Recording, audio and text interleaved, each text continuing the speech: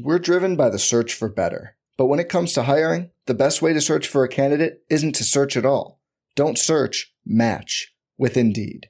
Indeed is your matching and hiring platform with over 350 million global monthly visitors, according to Indeed data, and a matching engine that helps you find quality candidates fast.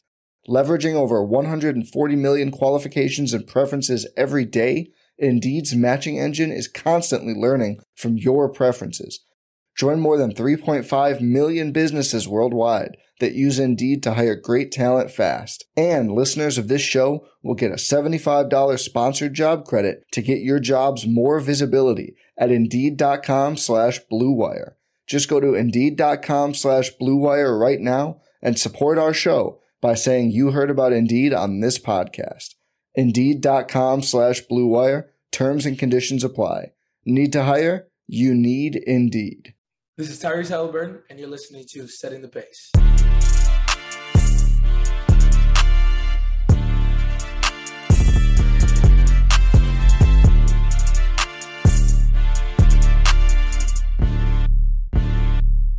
Look, setting the pace with Alex and Fauci.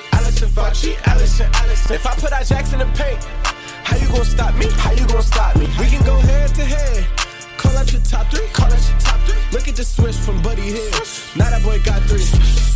We got Halliburton running point. This is the Benedict for the shot. If anybody gon' come in the post, then we got Miles Turner for the block. Setting the pace, going to the top. This is your number one podcast. Sweeping every team. We gon' need a mop. Smooth. What is going on, everybody? Welcome back to another episode here of Setting the Pace, and we are doing something fun today. You guys have been asking for it since we've been doing mock drafts on this podcast, and now we are doing a mock draft with trades. And to make it easy, I brought on the Pacers group chat guys, David Cole, Carson Stafford, and coming out of the grave, Lincoln Anderson. He was out there just, too upset. He couldn't even finish the playoffs because of how the Warriors got screwed, Draymond Green specifically. But, here we are. We're ready to do this, and want to break it down for everybody real quick before we just bring on everybody. So 30 teams in the NBA. I gave GM assignments to all of us to kind of play the role of GM for these teams. So David's going to be the GM for the Spurs, the Pacers, the Thunder, the Hawks, the Nets, the Celtics, and the NBA Finals champions, the Denver Nuggets. Carson is going to be assigned to the Charlotte Hornets, the Detroit Pistons, the Jazz, the Mavericks, the Warriors, his favorite team, the Suns, and the Minnesota Timberwolves. Lincoln's going to be the GM for the Blazers, Wizards, Pelicans, Lakers, Grizzlies, 76ers, Knicks, and his favorite team, the Cavaliers. And I will be the GM for the Rockets, Magic, Raptors, Heat, Kings, Clippers, Bulls, Bucks. I'm sure you guys remembered all of that right there. So just wanted to say it for you. If you want to put that in slow-mo and listen back, you can. But basically, we're going to be doing the draft, and we'll be making the picks for those teams that we're assigned to. And at any time, the person that was the GM of that team could say, hey, we're going to make a pick here, or we're going to listen to trade offers. So plenty of trade offers here. We're going to share all of our trade offers with you, those that were declined, those that were accepted. But other than that, we'll share the trades that were accepted and elaborate on why that happened. So David has the first pick for the Spurs. Let's get things rolling here with pick number one. David, who you take? So the San Antonio Spurs are going to select with the first pick in the 2023 the 2023 NBA draft. I don't know why I said overall, because this is an obvious pick. It's Victor Wembanyama from France. It is not even a question. I don't even think I got any trade offers. No one was like, hey, I'll give you my entire team for the first, and the answer would be no. So it's pretty straightforward. It's pretty simple. I don't know why we would even mess around with this. It's not even worth the time that I've taken to explain it. So the Spurs are picking Victor Wembanyama, and with that, the Charlotte Hornets are on the clock for the number 2 overall pick. The Charlotte Hornets got 2 trade offers for the second overall pick. The first one from the Orlando Magic, which was the number 6 pick, number 11 pick, and Jalen Suggs in exchange for number 2 and Cody Martin. That trade offer was declined, as was the offer from the Houston Rockets, which was number 4 and a 2024 unprotected first round pick from Houston for number 2. And To me, after years of just a lot of bad selections, especially at the top of the draft, this franchise needs to focus on getting the best surefire player they can get, and that right now is Scoot Henderson. I think that obviously Charlotte already has LaMelo Ball, but this team is far too far away for me from playing winning basketball, playoff competing basketball for the whole best fit argument to trump the best available argument. On the defensive side of things, I'm not too worried about it. LaMelo's size gives you some versatility to play with that smaller guard, and even then, Scoot has that crazy wingspan, so I think he might be able to make up for that there. And then I think on top of that, even if something does go awry, drafting Scoot puts you in a position where you can pivot either towards or away from either one of these guys in case, like I said, that fit is an issue. So overall, I think Scoot's talent is a tier above anyone else in this draft, not named Victor Wembanyama. So I think you got to take what is the surefire pick. And that takes us to Portland with the number 3 overall pick in the draft. So the Portland Trailblazers received a lot of trade offers for this pick, so I'll go through them. The first one is from the Clippers, where Clippers would receive the number 3 pick for Anthony Simons, Yusuf Nurkic, and 2 unprotected first-round picks in 27 and in 29. And the Blazers would receive Paul George and the 30th pick. The second one that they were offered is the Magic would send Wendell Carter Jr. in the 6th overall pick, as well as the 11th overall pick, to the Blazers for the 3rd and the 23rd, and Yusuf Nurkic as salary filler. And then the third one, so everyone buckle up. This is a bit of a big one. It was a 3-teamer between the Blazers, the Pacers, and the Raptors. And so I will just go through what each team received. So the Blazers would receive Pascal Siakam, Miles Turner, and Chris Duarte. The Raptors would receive picks 7, 26, and 32, Andrew Nembhard, Anthony Simons, Nasir Little, Isaiah Jackson, a 2027 unprotected first, and a 2028 pick swap from Portland. The Pacers would receive pick number 3 from Portland, pick 13 from Toronto, and Yusuf Nurkic. So these were the 3 main shapes of the trades that were offered, and then the Pacers countered with the same trade, except Isaiah Jackson and Jalen Smith were switched, and that was accepted by all 3 teams. So I don't know if I need to go through that all again, but basically the Raptors would receive Jalen Smith instead of Isaiah Jackson in that part of the trade. So then, without further ado, the Pacers would be on the clock to select the number 3 pick. Okay, so I will take a second to break down why I think the Pacers could accept this trade offer, and then why and who they would pick with that selection. There's been a lot of rumors of the Pacers trading up. There's a couple of potential candidates as to people as why they would trade up, and I think this has probably been covered on this podcast before and other podcasts. But if you think about it, why would they trade up from 7 to 4 or 7 to 5 if there's 3 moderately similar players that one of which should definitely be available at 7? And we're talking about Walker, Hendricks, and Asar, or maybe you throw in somebody else in there that you like, personal preference, whether it's Anthony Black or whoever. There's at number 7, you're going to be able to get somebody. So the only reason why you trade up is because there's somebody that for sure won't be there. We know that Brandon Miller is highly unlikely to fall beyond 3 or maybe 4, but that would even surprise probably all the experts. So if the Pacers want him, they're going to have to trade up and trade up big, not just 4 or 5, trade up all the way to 2 or 3. So in our mock, the Pacers would be taking a little bit of a step back, in my opinion, in terms of how successful they would be in the 2023-24 season, because you're going to lose your defensive anchor in Miles Turner. But not only are you going to get Brandon Miller, who I think that would excite some Pacers fans. I know there's some people that maybe would be upset about losing Turner to get Miller, but you're also going to get pick 13 in this same draft. So you still have a chance to pick another player that could fill the 3 or the 4 wherever you want to put Brandon Miller. You can find somebody else to fill another hole, or go for the center to replace Miles Turner. So you're really only losing Miles Turner and Andrew Nembhard. And that again could hurt. Losing Nembhard, he could just explode, but there is a lot of duplication of his skills with Halliburton's skills.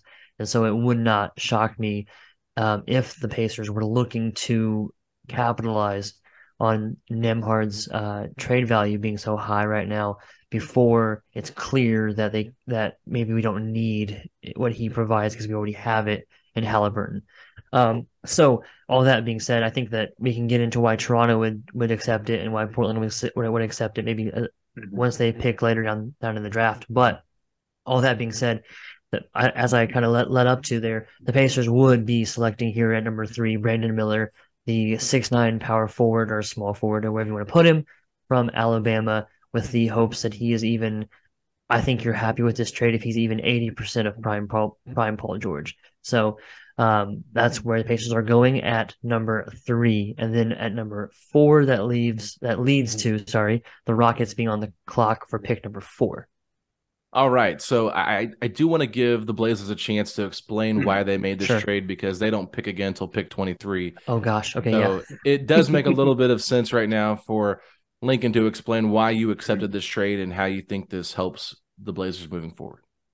Yeah, so I do want to clarify here that with this trade, I was operating from all reports, it seems as though the Blazers are thinking.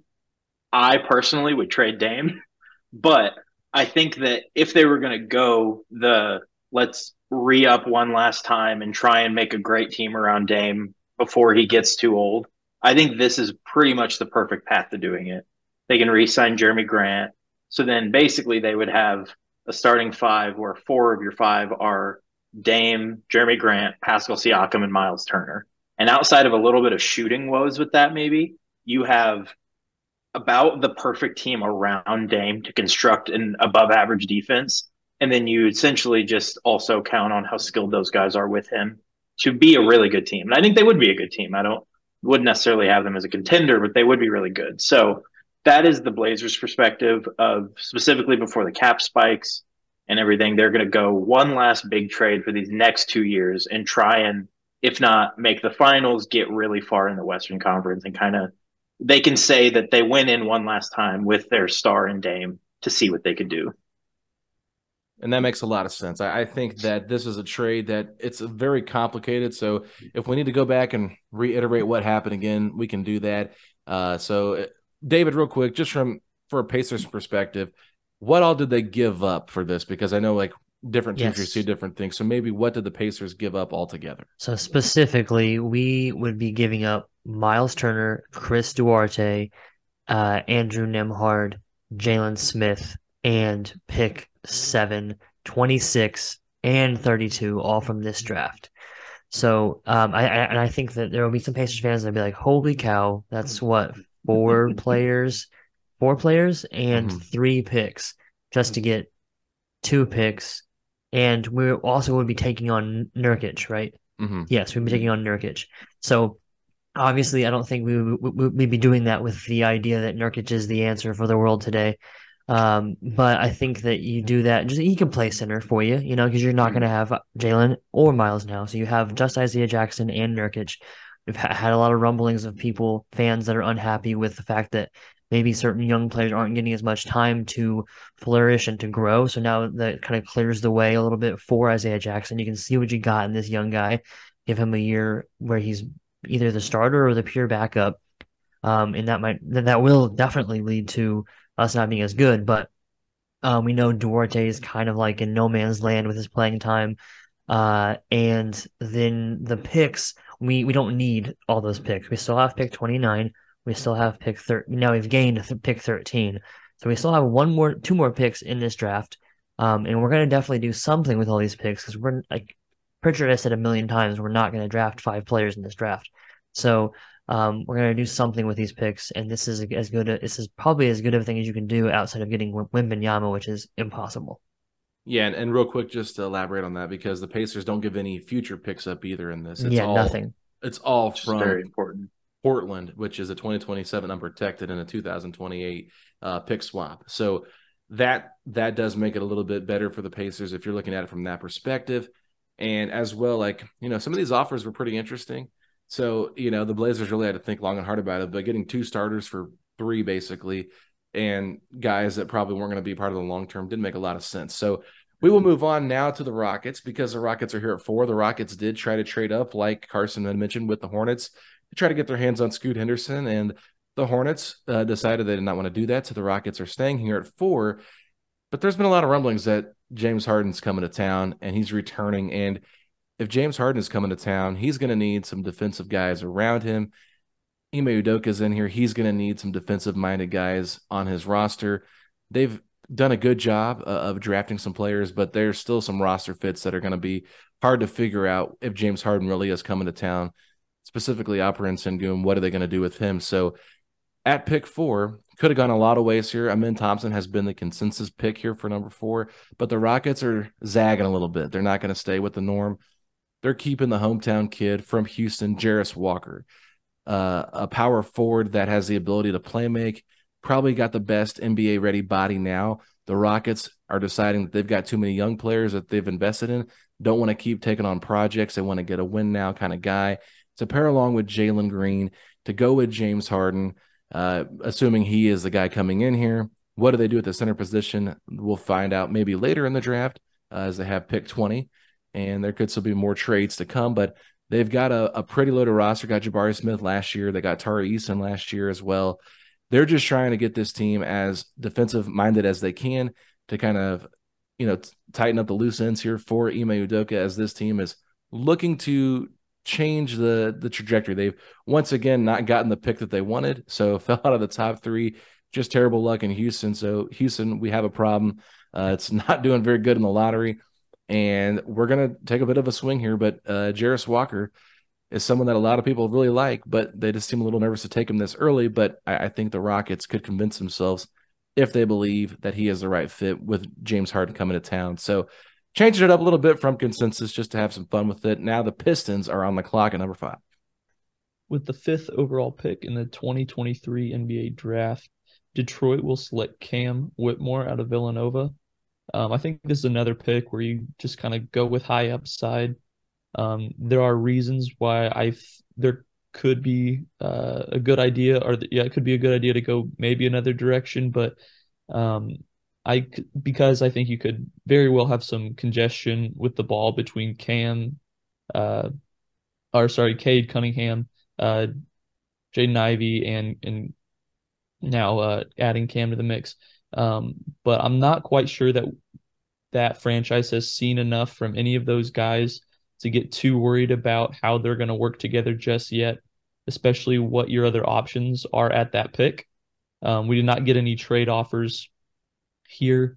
So between Jaden Ivey only having played 1 season, Cade playing, I think, 2 more career games than Jaden Ivey at this point in his career, I think you need to just draft the best player available who does fit a position of need. He can play your 3, potentially even playing some 4 at times.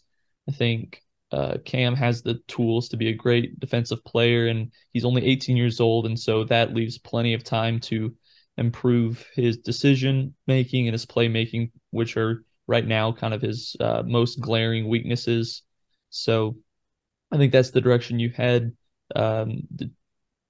Detroit definitely considered reaching for Taylor Hendricks at this spot, but once again, it's the type of thing where you cannot miss out on such an elite athlete that fits a position of need. So ultimately, that's why Detroit landed on Cam Whitmore, which will take us to the Orlando Magic at number 6. All right, we are back on the clock. The Orlando Magic have picks 6 and 11. They tried to trade up in this draft a couple different times here for 2 and 3, and those trades were declined. This is a team that's definitely got a lot of young players on, a lot of potential. And looking at the board and how it's kind of fallen here for us, Amen Thompson is sitting on our laps. But at the same time, we are a little bit concerned about Amen Thompson's fit with all of our non-shooting players else on this team. The Magic need shooting hardcore. So Looking back, we know there's a team that could really use an upgrade at point guard, really just needs to get any kind of talent on their team. And we called the Wizards and we said, hey, we're going to give you this pick at pick 6, but we're going to switch spots. We're going to go to pick 8. So we're only moving back 2, but we also want Corey Kispert, who was I think the 14th or 15th pick about 2 years ago, lights out shooter, and really had a good sophomore season for the Wizards last year. And we think that him off the bench could be a really nice player. And we still think we're going to get the guy we want to target at 6, at 8. So we're going to go ahead and do this to pick up another asset. The Wizards gladly accepted this trade, and now they are on the clock to take their next franchise player potentially. So the Washington Wizards are in a weird position where they've just switched GMs, and from all reports, they now have the full green light to tear it down, which is obviously going to be difficult to do with some of their high-paid players. But what I think is really good about Amen Thompson falling into their lap is that he is someone they could talk themselves into as being a backcourt mate for Beal, or the guy they build around after they trade Beal. So I think he is pretty much a home run pick for them. If this were to play out in real life, I think they would be ecstatic about getting him in. Obviously, there's some worry about some of his NBA game. I personally do think that he is kind of become a little underrated throughout this draft process because he, at the end of the day, is a crazy athlete who generates paint touches, whether that be for himself or someone else, at a pretty elite level. I think that when you look at some of the guys over the past 5 or 6 years coming into the draft, he's right there at the top in that regard. And obviously, he has a lot of stuff he needs to work on, but I do think kind of plugging him in as to be kind of, I would say, a co-ball leader with Beal is a pretty good situation for him. So I think that the Wizards take him and they're ecstatic about it. All right, well, the Toronto Raptors are on the clock. Now we're going back to our previous trade that we had at 3 with the Pacers and the Blazers. So I'm going to explain why Toronto does this. Obviously, we know that Toronto was the last team to hire their head coach. They hired an assistant coach from, I believe it was Memphis, and I'm not even going to try to pronounce his name. I haven't really looked too much into him, but they've basically said they can go one of 2 ways. They can try to rebuild with this group or they can tear it down, and I think rebuilding right now around Scotty Barnes makes the most sense for Toronto. In this deal, they get Anthony Simons, a guard that they could really use that youth to see what he can bring to the table. They get Andrew Nembhard, a Canadian himself. Maybe he can be their starting point guard moving forward. They get Jalen Smith, a guy that could be a nice backup big. They get Nasir Little, who was a serviceable forward as well as a backup, but they also get a lot of draft capital moving forward, like we talked about the unprotected 2027 pick, a 2028 pick swap, and they also get 2 more picks later in this draft they did not have. So you move up from 13 to 7. You do get rid of Siakam, but you get a lot of talent back for it. At this point, the way the board has fallen, we are very excited because there is another Thompson twin on the board that has a ton of potential that we think could fit right in at that 3 spot. Next to Nembhard and Simons, and Scotty Barnes can play the 4. We still have OG Anunoby on this roster, but with him having a player option, we know that this is probably going to be a guy we trade. We're going full rebuild right here. We're taking Ausar Thompson because there's even some belief that he could be the best Thompson twin. He won the MVP for Overtime Elite. He's a good defensive player, can be a playmaker. Some people have compared his game to Andre Iguodala. If you add a young Andre Iguodala to the mix with the guys that we have on the perimeter, we believe we're building a strong core here, specifically defensively. You got to take 2 steps backwards sometimes to take 3 steps forward, and that's what we're trying to do here with this team. We are going to continue to add young players, but at the end of the day, this is what we feel is best. Ausar Thompson at number 7, and then the Wizards traded the 8th overall pick to the Magic, so the Magic are back on the clock here. And we get the guy that we wanted. We wanted shooting. We want Taylor Hendricks, UCF guy from Florida. He's staying in his home state. And we feel ecstatic about this because we were already going to take him at 6 if we would have stayed there. So moving back 2 spots to pick up another shooter, we get Taylor Hendricks as well. Now we feel really good about supporting our playmaking point forward, Paolo Banchero, Franz Wagner, and even, Markelle Fultz, someone that really has stepped up as well and played pretty good basketball in Orlando. With some nice shooting here. Don't have to give up Jalen Suggs, can still invest in him as a player. and Taylor Hendricks could be the steal of the draft. A lot of people are very high on him, so this makes it a pretty easy pick for the Magic. And now the Jazz are on the clock with pick number 9. So at number 9, the Utah Jazz select Anthony Black, which they are ecstatic about. Between his great size, the amazing playmaker that he is, his amazing defensive skills, between all of that, he's a great fit in Utah, filling a position of need at point guard next to Lowry and Walker Kessler both. He does have some areas of improvement to succeed at the NBA level, primarily being the three-point shot. But with how much draft equity Utah has over the next few years, I think that this is a great spot to get such a solid piece to add to this team. And like I said, to fill a position of need, you got to start filling out that backcourt as you're beginning this rebuild, moving on from the Donovan Mitchell, Rudy Gobert era. And I think Anthony Black very well could end up being the steal of the draft and is one of the more complete or has an extremely complete recipe to be a very solid NBA player moving forward, which takes us to the number 10 pick, which will be made by the Dallas Mavericks.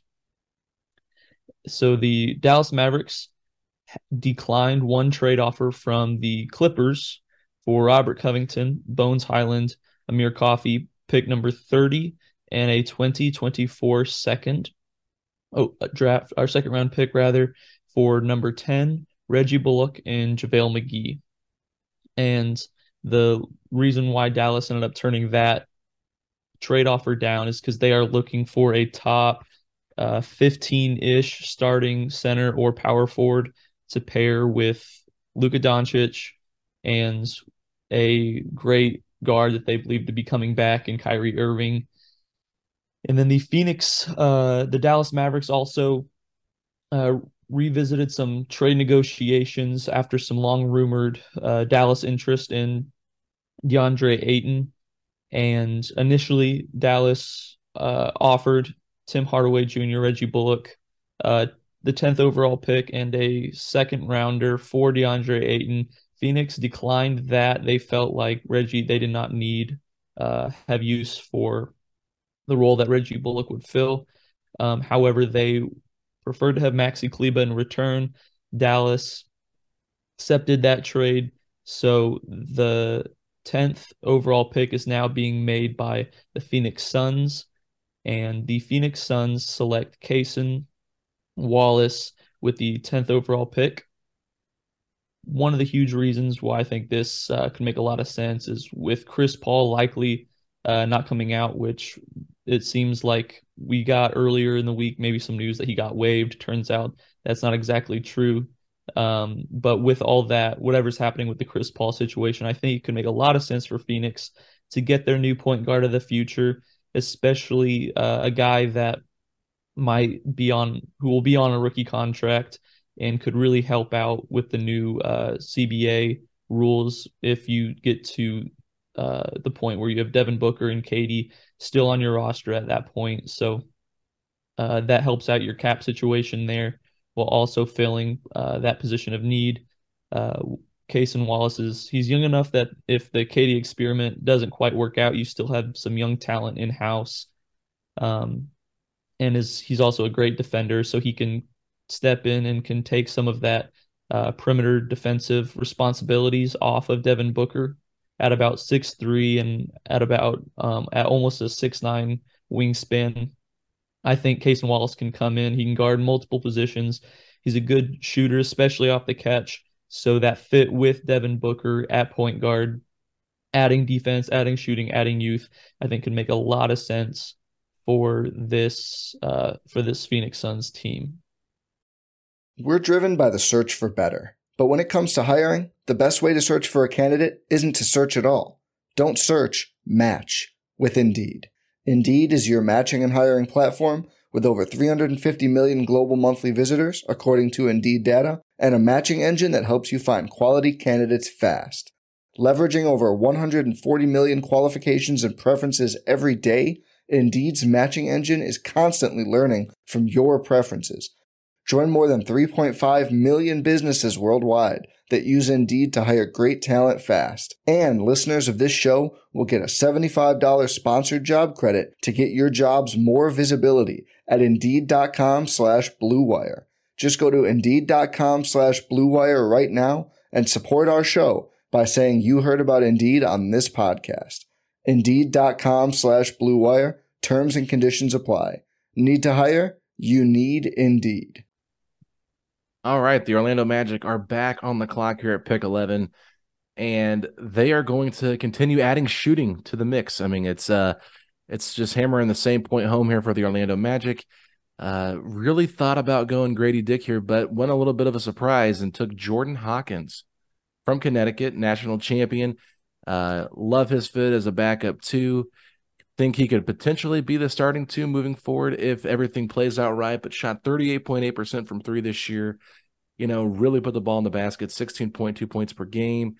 He's, one of those guys that just makes a lot of sense for our team moving forward. So he's been mocked a lot of times to Orlando and other drafts, but Grady Dick is usually off the board. So this was a tough one here, but just feel like there's enough wing play now with Taylor Hendricks on this Magic team that we would just be trying to figure out where we'd be going with Grady Dick here if we took him. So we're going to go with a guard here, take Jordan Hawkins at number 11, and now the Thunder are on the clock at number 12. All right, with the 12th overall pick, the Oklahoma City Thunder will take someone who can help them defensively, and Bilal Koulibaly from France. This is someone that has been projected to them a few different places. It makes a lot of sense. Athletic guy, fits kind of their mold of the people that they draft. And on top of that, he's only 18. He'll be 19 before the season starts, but a lot of potential there, and the kind of player that they will take a swing on. Guys like this they have in the past, where they go with somebody who probably won't be that great for a year or two, but at some point could really explode. So that's going to be the Thunder pick. I'm saying that because the next pick was the Raptors pick, and it is now the Pacers pick. So at 13, the Indiana Pacers are going to draft Leonard Miller, and someone that could be gone by this point. Some mocks have had him earlier than this. Some mocks, I saw a mock today that had him going to the Pacers at pick 26. Could be seen as a little bit of a reach, but I think he's the kind of guy that you would want to have next to Brandon Miller in this draft. So he's someone that you can be patient with. He's only 19 years old.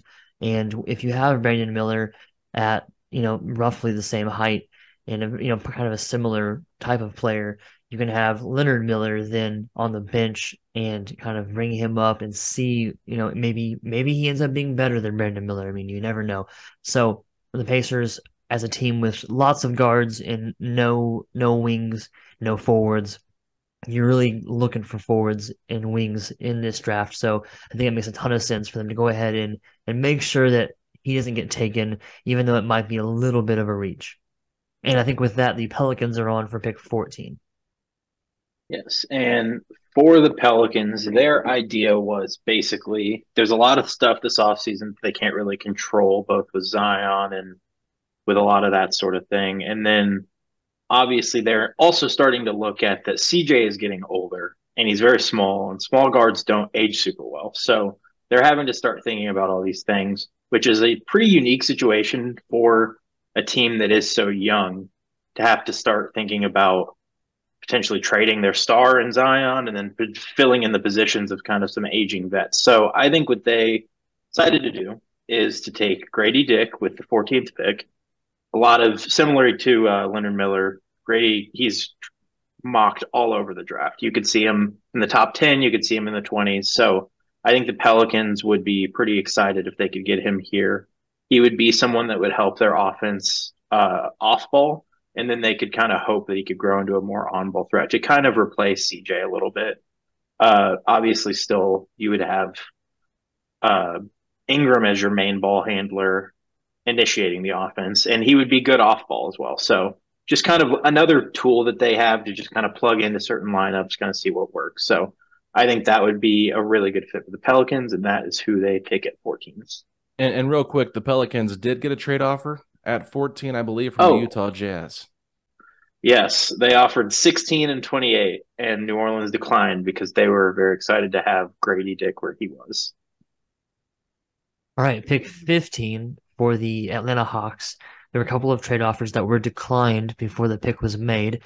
First of all, Houston offered pick 20 and then a lottery protected pick from 2025 for pick 15, which was declined.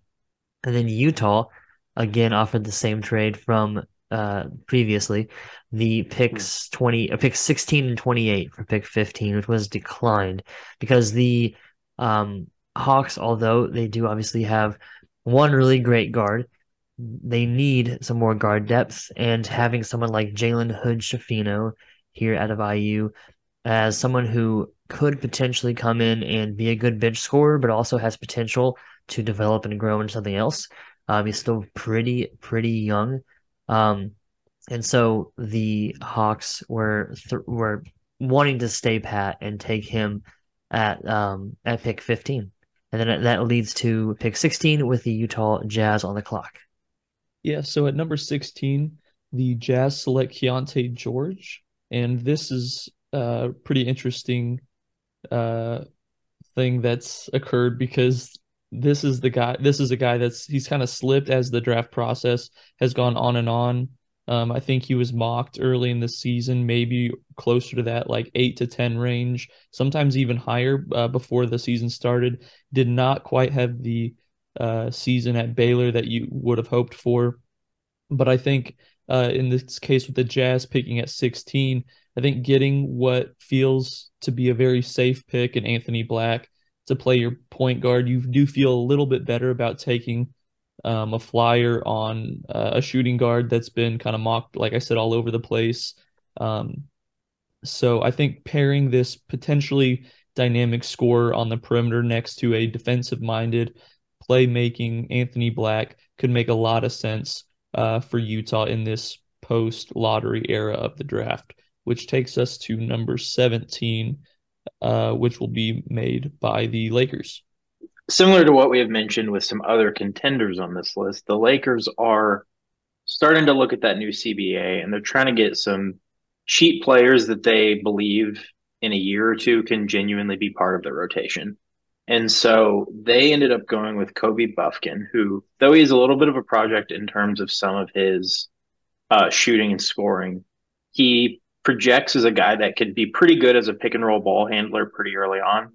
And that's something that they definitely are looking for to kind of alleviate some of that creation burden on their stars, which they ran into this postseason when if one of their guards that they still kind of have a point guard by committee thing going on if D'Lo doesn't have it. So this is definitely a guy that they hope in worst case can just be a rotation guy, maybe the third guard, fourth guard.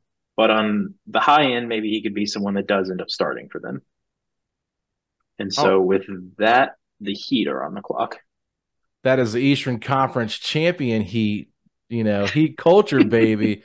Shout out Udonis Haslem on their great 20-year career, hanging it up. We got to find a power forward to fill that role for UD, baby. What better place than to draft this kid than the Heat culture? We're taking G.G. Jackson from South Carolina.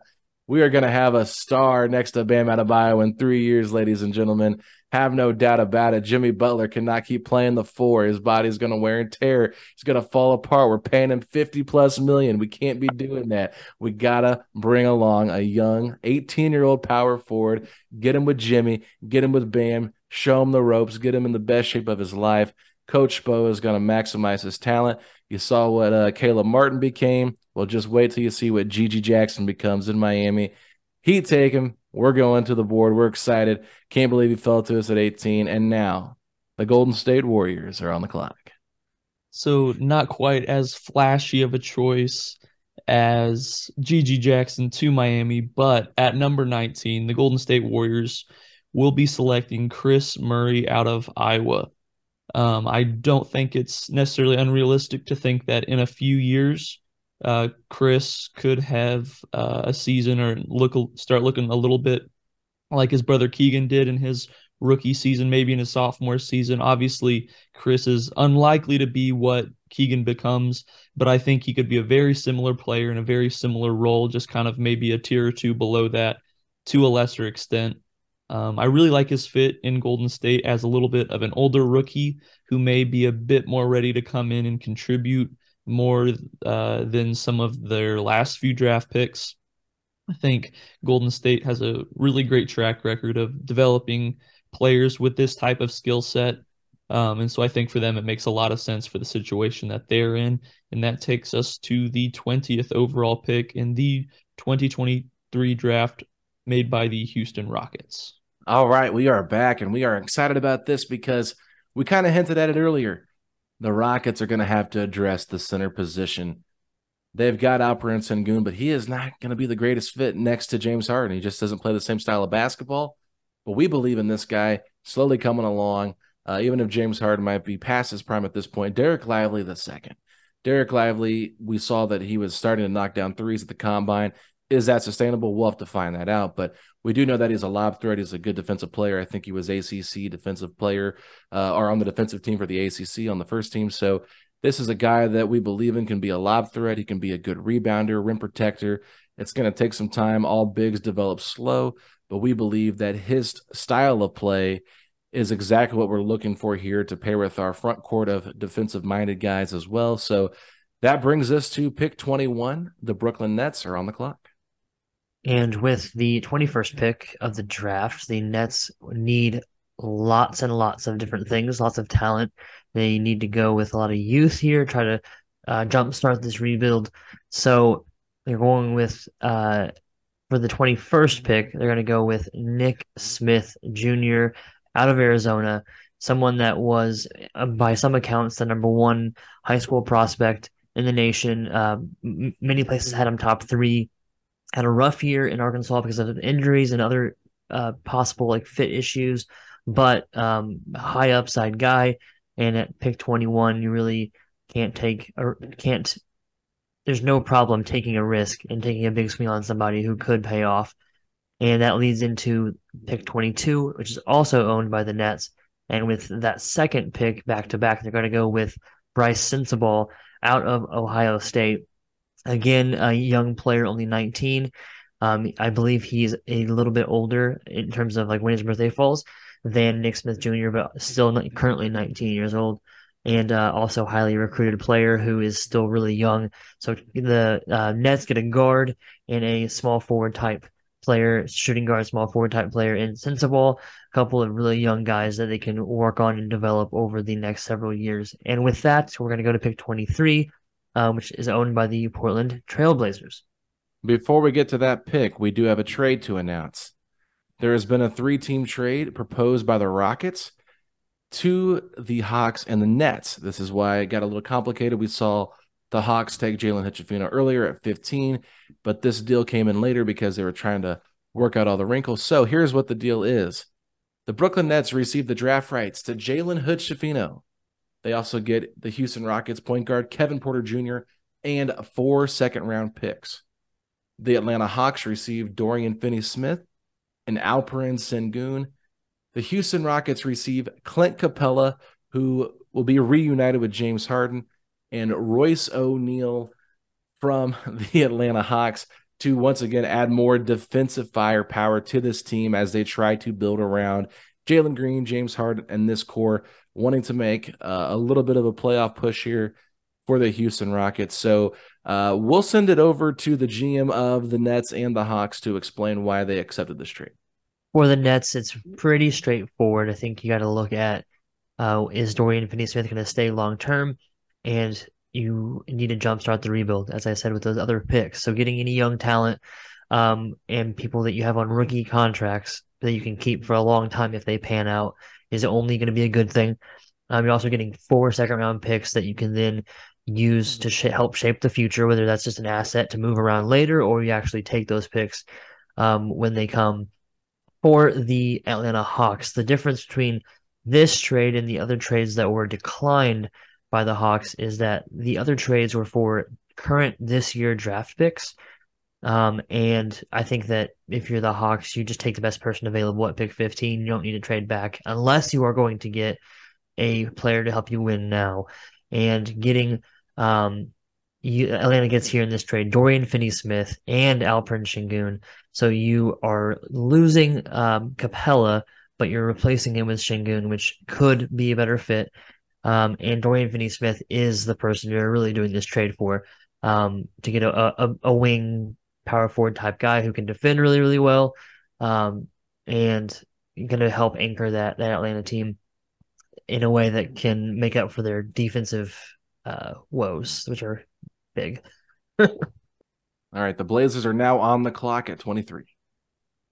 All right. And so something that the Blazers now have to think about with these trades that they've done, obviously they shored up their starting front court, but they now need to start thinking about kind of what the bench looks like. So player they're going to take who they believe is a bit plug and play. He's an athletic rim protector, and they think that in spot minutes, he can provide some really good rim pressure, running pick and rolls with Dame. And that is Noah Clowney. So they are taking him with the 23rd pick, and they think that he can be a guy who projects as a rotation guy 10, 20 minutes a night as of now, and then hopefully can grow into a bit of a bigger role. And I think that with that, the Kings are on the clock at the 24th pick. All right, the Sacramento Kings are, really excited about the season they had last year. They feel like they've got a lot of good positional fits that they already have on the roster. But this young player is the son of Juwan Howard. He's a 6'8" shooter that shot the lights out for Michigan last year, and they believe in his upside. Get him with Coach Mike Brown. Really could shape him into a nice player, potentially the steal of the draft. They're taking Jett Howard here at 24. Could have gone a lot of different ways here. There's a lot of good players still on the board, and the Kings really, could use different players in all positions. But just getting another small forward on the bench to kind of pair with Malik Monk, I think a 6'8" shooter could be good. And I think it's a little bit of insurance in case Trey Lyles happens to leave. I know he's more of a 4 or 5, where Jett's more of a 3, but just getting another guy off the bench that could score makes a lot of sense for the Kings here at 24. And so now the Grizzlies are on the clock at pick 25. The Grizzlies are looking at shoring up some of their bench guards. And so one of the things that they are a little worried about is that Tyus Jones could get a little too expensive for what he provides for them. So they are taking Brandon Podziemski, and they think that he can be someone that comes in and contributes as a pick and roll ball handler, kind of organizing the offense when Ja is not out there pretty immediately. And like I said, they think that as Tyus Jones probably finds his way out of the team, whether it be this next year or the year after, they think that he is someone who could kind of step into that role and be that change of pace guard that obviously your defense is so clued in on Ja and what he brings, that someone that's he's got a little bit of scoring upside, but he's someone that just kind of is an organizer. They think that is a really great fit for them at 25. So with that, the Raptors are on the clock at 26. All right, we are back on the clock, and we are just playing tag here. Me and Lincoln are just talking about these guys. So if you haven't heard Carson's voice, it is coming up soon, and so is David, so I apologize for that. But, so here at 26, the Raptors are really interested in Bobby Klintman, but Bobby Klintman decided to withdraw his name from the draft, and so they decided to go with another wing that has a lot of potential and had a really great combine. That's Olivier Maxence Prosper. 6'8" with a 7'1" wingspan, defensive-minded wing who finishes well and has scoring upside. We are just going complete rebuild with this team. We still have pick 32 where we can get some really exciting things. So it's going to be a great rebuild here, and I think that just getting Prosper on this roster is going to help the Raptors continue to add length to their roster. Defensively, you're not going to want to play this team this season. They're going to be young, they're going to be scrappy, and they're going to really make things exciting. So at pick 26 that we take, and now at pick 27, the Hornets are back on the clock. The Charlotte Hornets select Trayce Jackson-Davis with their 27th overall pick. I think Trayce is a very intriguing late first-round selection because he was obviously one of the top college players in the country last year. but he also has the tools to play a very important position in today's NBA. We still have yet to see how this whole Miles Bridges fiasco will turn out in Charlotte. And you kind of begin to think that they might start looking for a potential replacement moving forward. So Trace, he offers a lot of athleticism, is a versatile defender, a great playmaker, great passer, can play above the rim, especially in a fast-paced system. So Charlotte feels like that if he can reach his potential, they feel like he could fit very well with this new Scoot, LaMelo, Showtime, run the break deal that they have going on in Charlotte. And that takes us to pick number 28, which will be made by the Utah Jazz, who will select Dariq Whitehead. And Utah is ecstatic that Dariq Whitehead lasted this late into the draft and fell this far. Understandably so, between some injuries, some bad fits, a brand new coach, and a lot of just other factors going on. Dariq Whitehead is maybe the guy who dropped the most compared to his preseason mocks. He's shown flashes that he's can look really nice with the ball, that he can defend, he can shoot. He's a great athlete, can do a little bit of everything. So I think the upside there is undeniable. And you're thrilled if you can get him at number 28 in this draft, and especially this late in the draft.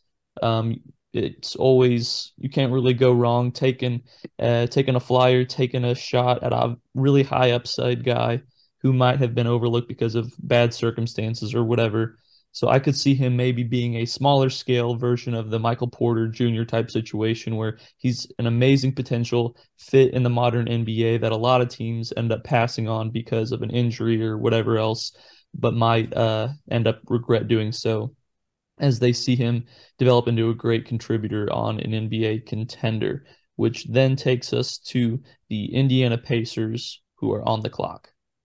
And with pick 29, the Pacers, after taking a 6'9" player, a 6'10" player will totally change where they're going now and pick a 6'8" player in Sidi Sissoko, out of France in the G League.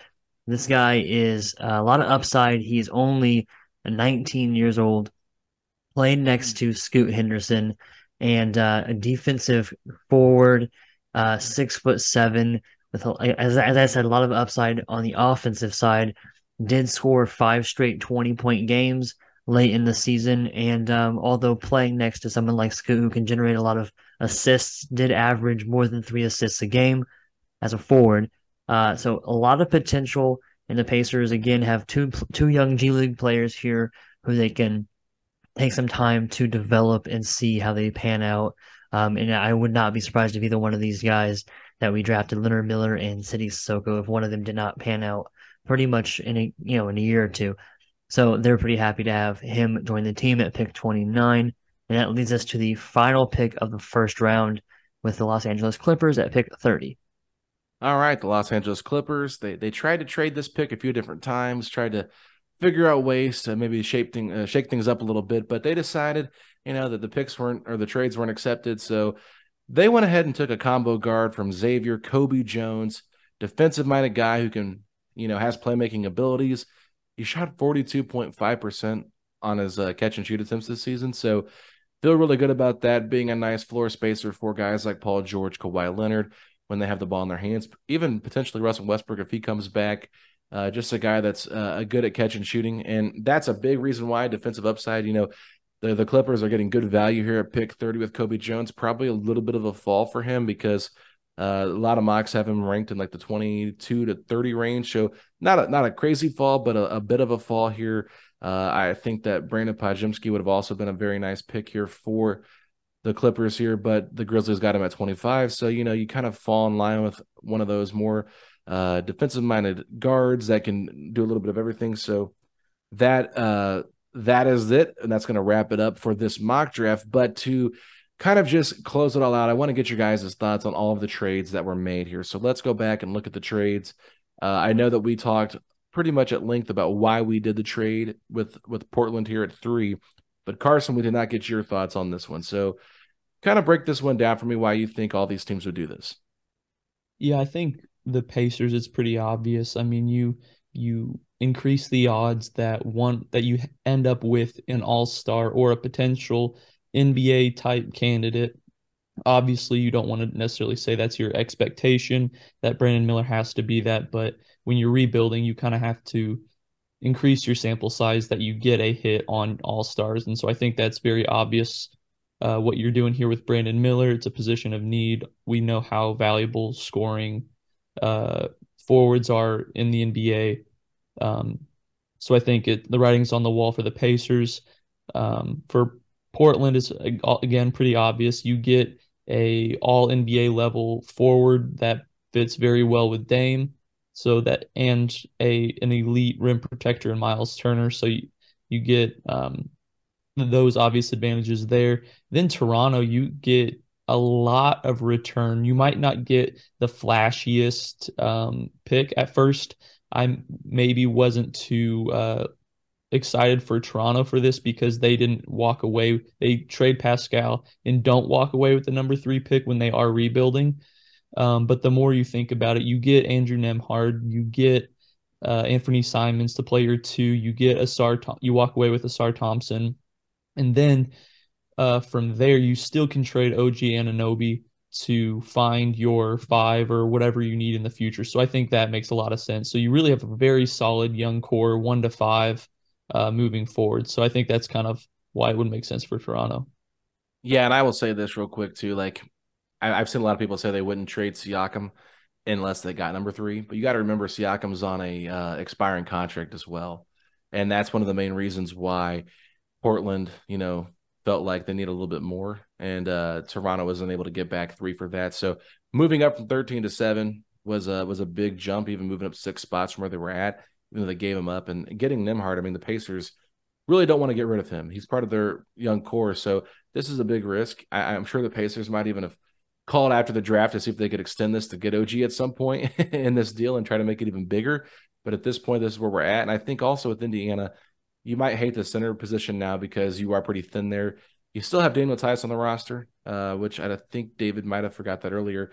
But you have him as like your third string center, and maybe you could find a home for him and Nurkic together for a team that might need center depth and try to find something there. Like I thought about this as like a potential type of thing. If the Suns had not traded away DeAndre Ayton, would they be interested in center depth like that with maybe a Buddy Hield attached? And the Pacers then could be more aggressive to go out and get DeAndre Ayton, which they were obviously interested in last year.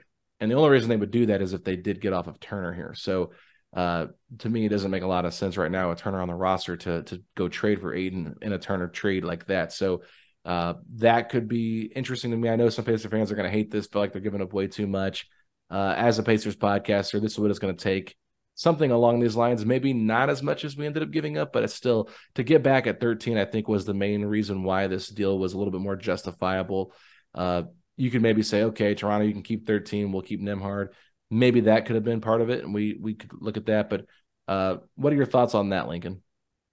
Yeah, I think that is, there's a lot of shapes that this could take where you look at kind of the edge pieces and kind of mix and match those. But I do, in terms of Toronto, in terms of, them giving up their best player, that 27 unprotected first from Portland is a sneaky, like really big asset because that will be the season. I believe Dame will be 37 and they'll be paying him right around $60 million. So just as a betting person, like that'd probably be a pretty decent pick if he's even there at that point. So I think that is something that they could just kind of add to their war chest, let it accrue value and then, pick. Maybe it's a really high pick. Maybe they trade it down the line. So I really do think all the teams get big value. Like you were talking about with the 13th pick is what makes it equal to me. Obviously, if the Pacers just gutted their team to get just the 3rd pick, it would start to feel a little bit. But we still have 13 to, as David did, go get another wing that we think can be potentially a starter with Brandon Miller. So, I mean, if you come out of a draft and you have 2 positions sewed up for the next half decade, that's a great draft, almost regardless of what you gave up, especially if you didn't give up anything after this year. So I really do think it makes sense for all 3 sides. I think it honestly is a little bit more of a realistic trade than Even I thought at first with how big it was, but I think it makes sense. Any final thoughts on that, David? Yeah, I would just say, like, I know we're gonna have Pacers fans be like upset about this. This is like the third or fourth time that someone's mentioned that. And I just think that, like, two things, if anyone out there that's had a negative reaction to the trade. Number one, it didn't actually happen. So, it's not real. Like, just like pump the brakes. For fun. Number two, as the person who is in charge of the GM for the Pacers and a massive Pacers fan and a Pacers homer, I didn't want it to be like, let's just screw everyone else to give the Pacers Brandon Miller. Like, I don't want it to be like we created this situation where all these Pacer fans came on this podcast and created a fake pie in the sky scenario where all these other GMs act like idiots and give us so yeah, maybe you don't like it. It's totally fine to like be constructively critical over that, like some of maybe the pieces of it. But I think that, like, what would you rather us do? Just like create this like absolutely one-sided trade and just be stupid about it? Like, so that was my whole point in this trade. I even was not sure if I should push back to try to get to trade Jalen and keep Isaiah, because I was trying very hard to not make it be a biased in the favor of the Pacers trade. And I think that it would be awesome if you wanted to quibble and say you can keep 13, we'll keep Nembhard. Maybe that would be even better for both teams based off of how other picks fall in the actual draft. But I do think that, like, the Raptors are going to have to get quite a haul to give up their best player, and the Blazers are going to have to get quite a haul to be convinced that they could win now with Lillard and whatever they've gotten, to give up number 3. So that's going to mean that we're going to have to lose something, and it's not going to be Buddy Hield. We all love Buddy Hield, but like Miles Turner is probably the piece that makes this happen. Yeah, and one thing too, it's like the Pacers aren't able to do this deal by themselves. No, for sure. They don't have what it takes to get up to 3 unless they're mortgaging like every single pick, which doesn't even make sense for what the Blazers want. Yeah, that might help them go out and make a bigger trade, but like they want someone that's going to help them win now. Like that's the whole point around building around Dame.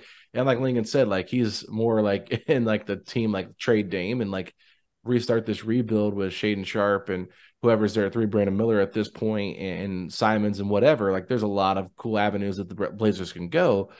But yeah, like you're not getting this deal done without trading someone you don't want to trade. Like if from what I heard today on the radio, it sounds like when the Blazers are engaging the Pacers on these trades, like they're kind of starting things off with Tyrese Halliburton. It's like that's a no start whatsoever. Yeah. Like Halliburton's not going to be in any deal. So you're telling me like you're going to call and say like, hey, we'll give you Nembhard and Turner for 3. They're going to be like, yeah, okay, thanks, but no thanks. That's why you've got to get an all-star like Siakam in this deal to even make it, realistic. So I think that covers that one. We can quickly go over the small trade that happened between Orlando and Washington. Carson, when I originally offered this trade, I was like, oh, that kind of makes sense. And then after Lincoln was like gladly like accepting it and like running to the podium to say, yes, we take this deal, I was like, maybe this was a terrible trade. And I kind of regretted it. But at that point, we already called it in and I had already like I submitted it. So no going back on it. What were your thoughts on this deal?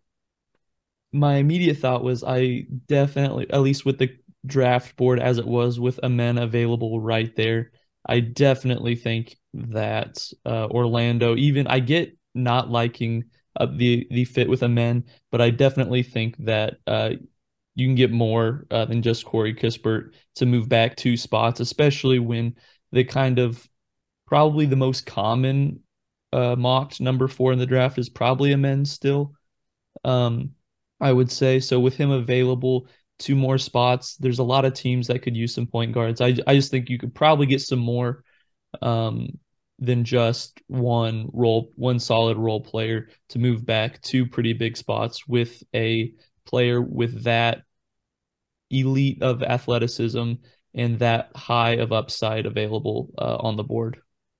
And to be fair, for Orlando, they didn't get any trade offers, so that's kind of what made it like, okay, what's going on here? And that's not a knock on anybody. It's just like, where's the right fit for a minute? I think that's a big question mark too. It's like, I think where he goes is going to matter in terms of how he develops in the league. So that's just my opinion. But yeah, I just felt like Corey Kispert was not like moving the needle at all. But it's like, who else do the Wizards really have on their roster? The Raptors would have probably looked at him in, but like at that point, they've already got Simons and Nembhard on the roster. So it's like, where is he going to fit? And you don't want to take the ball out of their hands, and it's just going to be a little crowded where I think Ausar could play a little more off ball there. So, Lincoln, any other thoughts on that trade that we did? Yeah, I think this is interesting for the draft because I don't know specifically. I mean, the Rockets have so many guards, and they're apparently about to pay another guard a max contract. So it is interesting. There's a real chance that Amin, who, I mean, he's a pretty blue chip asset, maybe a little bit below the top three. He really could be there because, I mean, similarly to the Pistons, I don't think they really need a guard. And then the Magic, they could, but they need shooting. So there's a real chance that Amin kind of does fall to 7, honestly, looking at it, which would be kind of interesting. But yeah, I don't know. I think that the reason that I was excited about that trade is I'm definitely not a Corey Kispert person. I think that he can have an NBA career, but if you can swap essentially to get up to Amen Thompson for a player that I don't really think is part of the actual core there, then yeah, I think it's a pretty no-brainer trade. You can't spell Corey without core, though. Let's just be honest. Now I wonder. You got me. I wonder if Orlando feels a little differently if they do take Amen at 6 and then get their shooting in Grady Dick at 11. How does that change things is the question that I would be wondering in the back of my mind. It makes sense. And I mean, they can always continue to like shape up the roster. And they could have even probably traded back up with Washington at 8, maybe from 11, like Washington could have traded down. Honestly, I wasn't going to take Jordan Hawkins at 11 if Cason Wallace was still on the board. I would have taken Cason Wallace at 11. That was kind of like what I was hoping would happen. So when he went to 10, I was like, okay, because I thought Grady Dick would go 10. It made the most sense to me. Probably a little bit more than Cason Wallace for Phoenix because, like, even with all the Chris Paul stuff, they still got to find a more solidified point guard moving forward, which we can kind of talk about that now, unless David has any great thoughts on the Orlando trade. So it's like, anything you want to throw? Okay, so it's pretty basic. But yeah, like for the whole Phoenix David thing, thinks Corey Kispert's the next guy to break Corey through to an all-star level player. He's the next player in the NBA. The next player. He's a guy. Yeah, he's a good guy. But anyway, so yeah, I mean, it was just like a random trade. Like it didn't really affect much because I was going to take actually Taylor Hendricks at 6, no matter what. With how the board was shaping out, I was probably not going to take him in there just because I thought fit wise, and I've actually seen people that I trust their draft knowledge take Taylor Hendricks at 6 multiple times. This Phoenix trade was very interesting. So how this worked, because I want to make sure people understand. Since Carson was the GM of both Dallas and Phoenix, to make sure the trade was fair, he submitted the trade to the league office, which was the 3 of us that weren't involved in the trade. And then David, Lincoln, and I voted if we thought this trade would get approved or not. It had to be majority 2-1. I voted no trade, and David and Lincoln voted this would be an okay trade to send through. So my personal thoughts is I kind of feel like DeAndre Ayton is a little bit undervalued here, just a tiny bit. I understand that number 10 is a pretty good pick, but at the same time, this draft, it's got a lot of role players, not a lot of guys that were like the number 1 overall pick just 4 years ago. I do think that THJ and Maxey could help like give the Suns a little bit more of depth on their roster, because that's what they need with having so many guys, at heavy contracts. So I understand the reasoning why. I just don't think it makes a lot of sense for Dallas either to have a max contract to Ayton, Luka, and Kyrie Irving, because I feel like that ceiling is pretty capped too. I feel like if I'm Dallas, I would look other ways to try to get better. But I know a lot of Dallas fans are very excited about Ayton, so I'll go to you first, David, on this trade. You accepted it. I know there was some back and forth on whether you thought it was fair value, but for the sake of moving on, I know we did do this trade to keep it moving.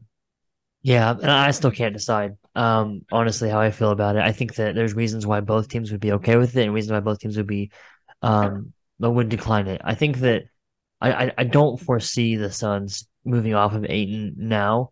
They've hired a coach that I think could try to figure out things out. And The coaching change could be enough to keep Ayton happy. You are going to have some change potentially. They need to do something though to try to, bust through where they were at last year and make the most out of having KD because, God only knows how long that's going to last. So getting Maxey, who then can play the 5, and then you have THJ, you have some depth. You get pick number 10 to do with whatever you feel like try to do something kind of like what Denver did this last draft with Christian Wood, right? Is that what? Okay, I can't remember his last name for some reason. But drafting somebody that was able to play in the playoffs and play in the finals, and I think that if you're the Suns and you can find a player like him who can contribute immediately, you would try to do that. So I can see for them both reasons why they would and would not, and the same for the Mavericks. I don't know how quickly that would push them over those new thresholds that are being added with the CBA to have 3 max deals. 2 of those being 2 of the worst max deals probably in all of the NBA. Ayton. Obviously Lillard is probably going to be up there really soon. Not right now though, but in a couple of years it'll be really bad. But in Ayton, I don't see any reason why I would think he would all of a sudden be incredible for Dallas. He could be better for Dallas, but I don't know. Max contract worthy, I don't know, and I'm just never gonna assume that Kyrie's gonna be solid and dependable, and I'm just never gonna assume that. So Yeah. Again though, if you're the Mavericks, you need to do something to try to keep Luka. So it's these are 2 teams that I could see why they might make a desperate move, and I think this is kind of a desperate move, maybe even for both of them.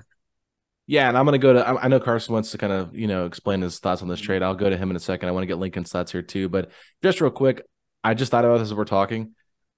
Yeah, DeAndre Ayton with Kyrie Irving just sounds like chaos, but not to mention Jason Kidd. Yep. It's I think the infrastructure of Dallas is just very unstable right now, which makes me a little bit nervous. I don't think Ayton needs that environment, but he can't really control where he's traded to at this point because he can't determine where he's traded to now that the 1 year has passed with the offer sheet being matched. So Lincoln, real quick, your thoughts on this trade, and then Carson, you can just follow up after that. Yeah, so part of the reason I approved this trade is because I kind of hate it for both sides. So I think it kind of works in that direction. But obviously the Suns, they're coming into this offseason we got to get minimum 2 or 3 more NBA players than we had that can play rotation minutes in the playoffs. And for the Mavs, I really think they're a little bit floundering. I think they're seeing that potential of Luka leaving pretty early because of their lack of options. So I think this is a path to try and fix that. I definitely think that, like we talked about with the new CBA, if you're paying a combined $75-80 million to Ayton and Kyrie Irving in 2025, I think that is a great way to be a lottery team. And so I definitely would not do. If I were either team, I wouldn't do this, but I'm happy to let these 2 teams do this.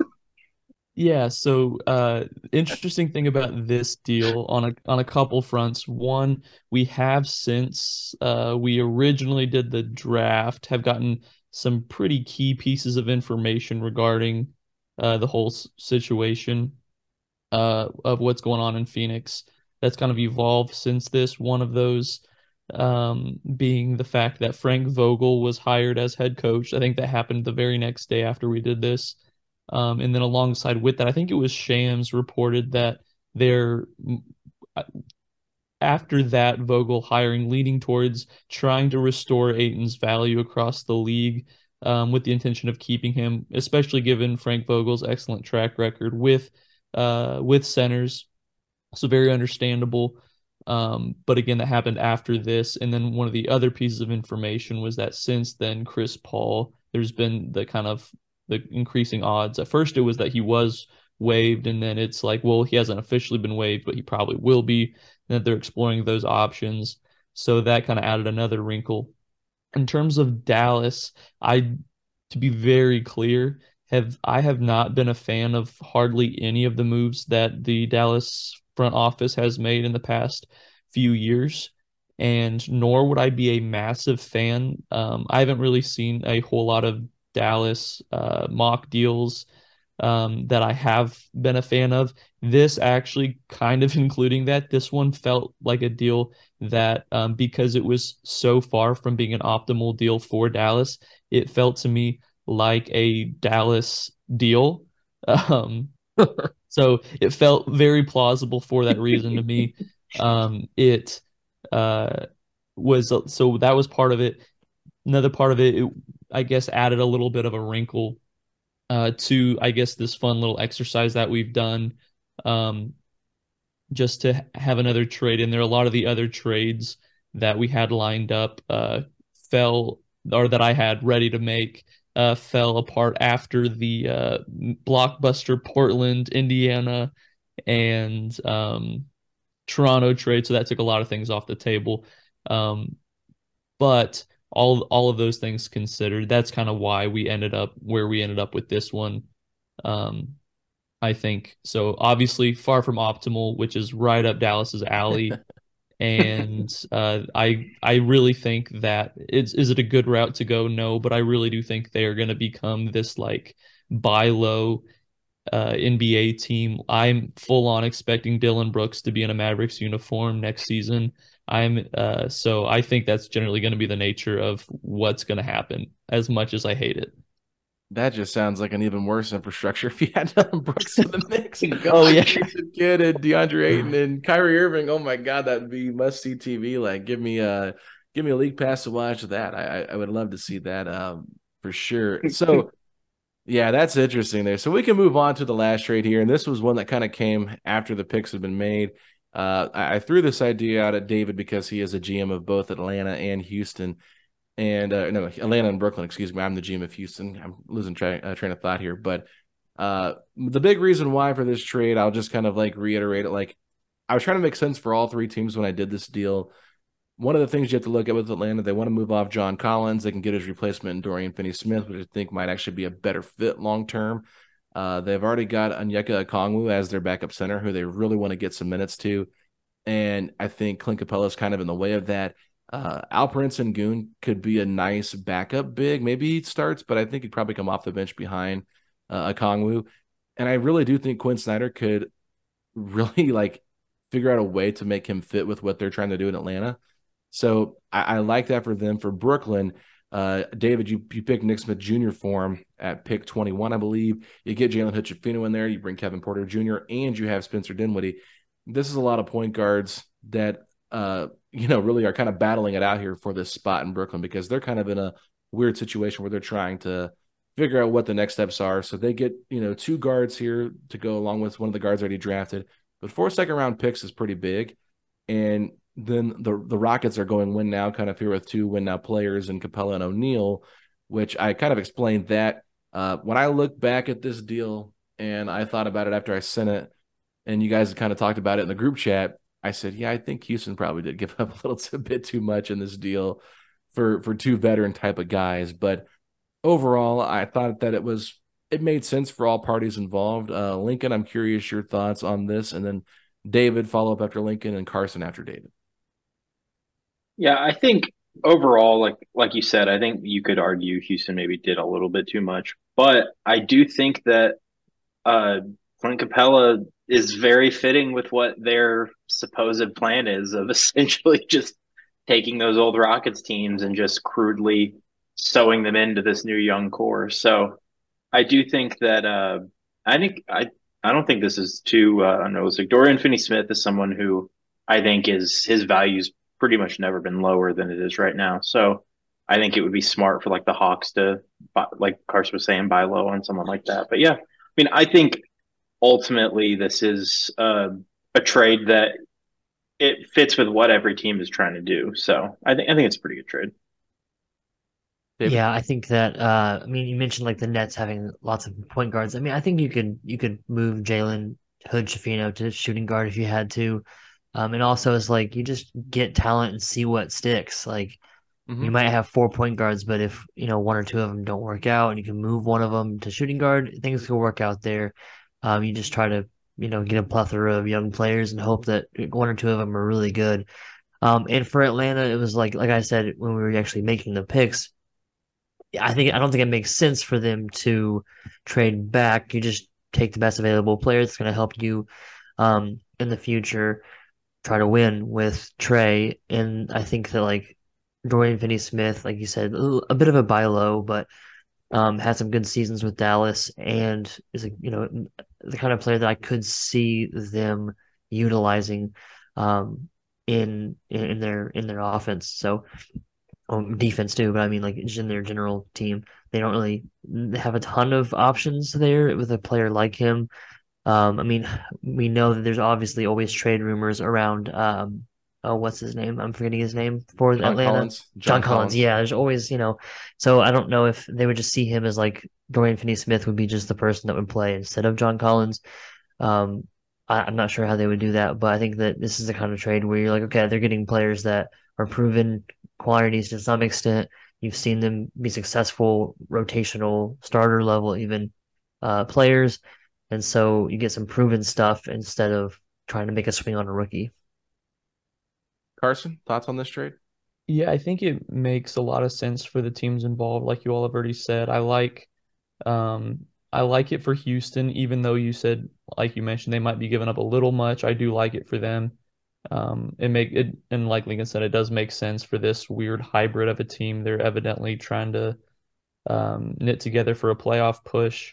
Do it like it for Atlanta as well. I think I like it for Atlanta maybe the most, just because I love me some Dorian Finney-Smith, and then I think I still don't really know what type of player I envision Alperen Sengun being in the NBA, because he's the type of player who you look at him, you look at his box numbers and you watch him play and you're like, man, this guy is, which he is still insanely young. So it's like, who's to say what he is and what he isn't? But I like it in general for them. The only question that I have is what is going on in Brooklyn?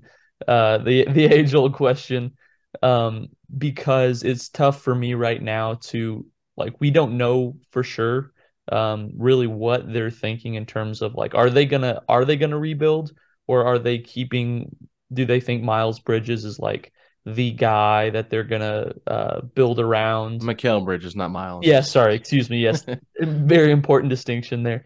Mikal Bridges, which like I love Mikal Bridges, but they seem like they're pretty dead set on keeping him. So I think they got Dorian Finney-Smith, yeah, in the Kyrie trade, and then they traded a first round pick for Royce O'Neal. So it's just, but granted, that was all before a lot of this stuff went down. So it's tough to say what exactly Brooklyn wants, because the past couple decisions they've made, it's been kind of tough to tell. But overall, I definitely like it for Atlanta and Houston. And then for Brooklyn, I mean, it's always good to get a good defensive guard in the NBA, which is tough to come by. But it's just it depends on what Brooklyn's true goal is throughout this process for them.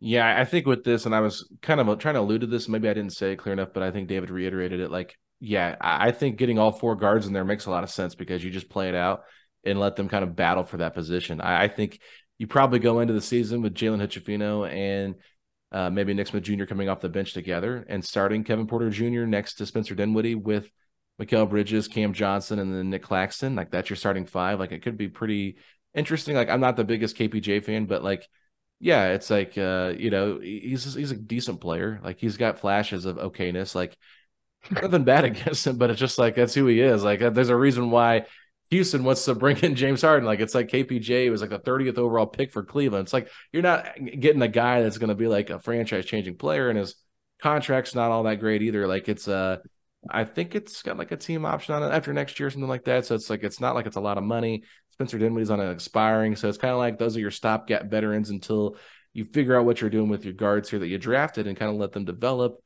They got Cam Thomas, who's another guy that hasn't really been able to get on the floor much. Like, when he's been on the floor, he's been a bucket, and then he just like gets put on the bench and he has a pretty bad attitude about it. So like, that's not going to really bode well for his future with them. And then their other guards are like Seth Curry, Joe Harris, like guys that just don't really play defense. So I think all the trade here really did is like just solidify them like a chance to find a young stud that could make sense. Like, I think Coach Ruffino could really pan out really well in the NBA.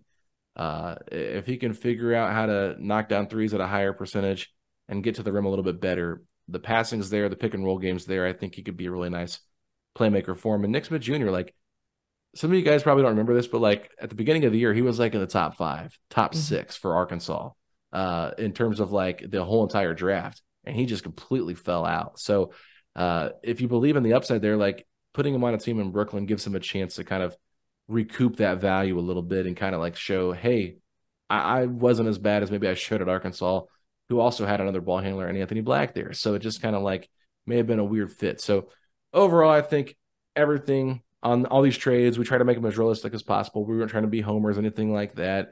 I feel like this is a pretty fun exercise. I would love for everybody to tell us what they thought of the draft, whether you hated it or loved it. Just trying to give you guys different content that's not always the same old boring stuff that you're getting all the time, but a different kind of look at things with trades and trade offers, and maybe not picking as much as the consensus always does, because there is always a bit of a shakeup here and there in the draft that you don't really see coming. So to kind of sign off, I'll let you guys get a final word in here before we wrap it up. All right, we'll go to David first. I mean, I think it was a fun exercise. I think that it is going to be a crazy draft from all accounts, and maybe it won't be. I've heard that before, but we had a crazy draft, and so it was a lot of fun to just like mock that out and see for Pacers fans, what's it look like if things do get pretty nutty and we have a lot of trades. And maybe this isn't what's going to happen, but hey, it was fun to make it. Absolutely. Carson? Yeah, I think part of what made this exercise so fun is kind of like what you just alluded to in terms of how different it is. And there's always some wrinkles in the draft that we don't see coming, as sure as we may be going into the draft. Sometimes there's always some unexpected things that arise. And I feel like we got that here. So I feel like it definitely offered a unique look at what the draft might look like. Close us out, Lincoln. Yeah, I mean, I think is it June 22nd? Just a couple weeks from now. It's going to be a blast. Obviously, it's going to be big for the Pacers, so it was really fun to kind of role play through that. It also just kind of made me knuckle down and actually learn a few of these prospects more than just their name. So that was a useful tool too. This is one way to get yourself a little bit more knowledgeable of these draft prospects, is getting to kind of know where they're mocked and what their values are and what their pros and cons are to the team. So that's really fun. Obviously, no Facci on this episode. We miss Facci when he can't make it, but we know Facci will be back. We got a loaded week for you guys coming up. It is draft week. We will probably be listening to this Saturday or Sunday if you're listening to it.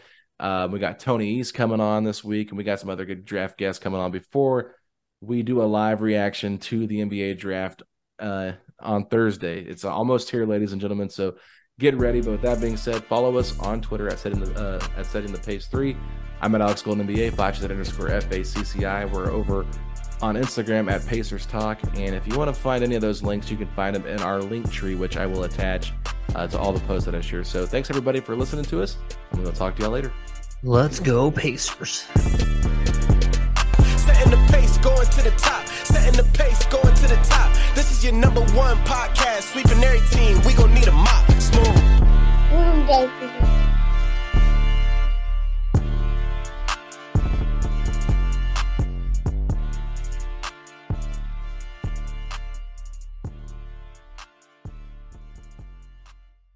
I'm Mark Chapman. Welcome to the Planet Premier League podcast. Each week, Cesc Fabregas, Nader Manua and myself talk all things Premier League. As a player, you don't have time to talk. No. You don't have time to make a plan. You just need to deal with wave after wave after wave. We watched Coach Carter and he said, afterwards, the game's just about doing this for your teammates. And I remember looking around halfway through the film and half the squad was asleep. Planet Premier League. Listen wherever you get your podcasts.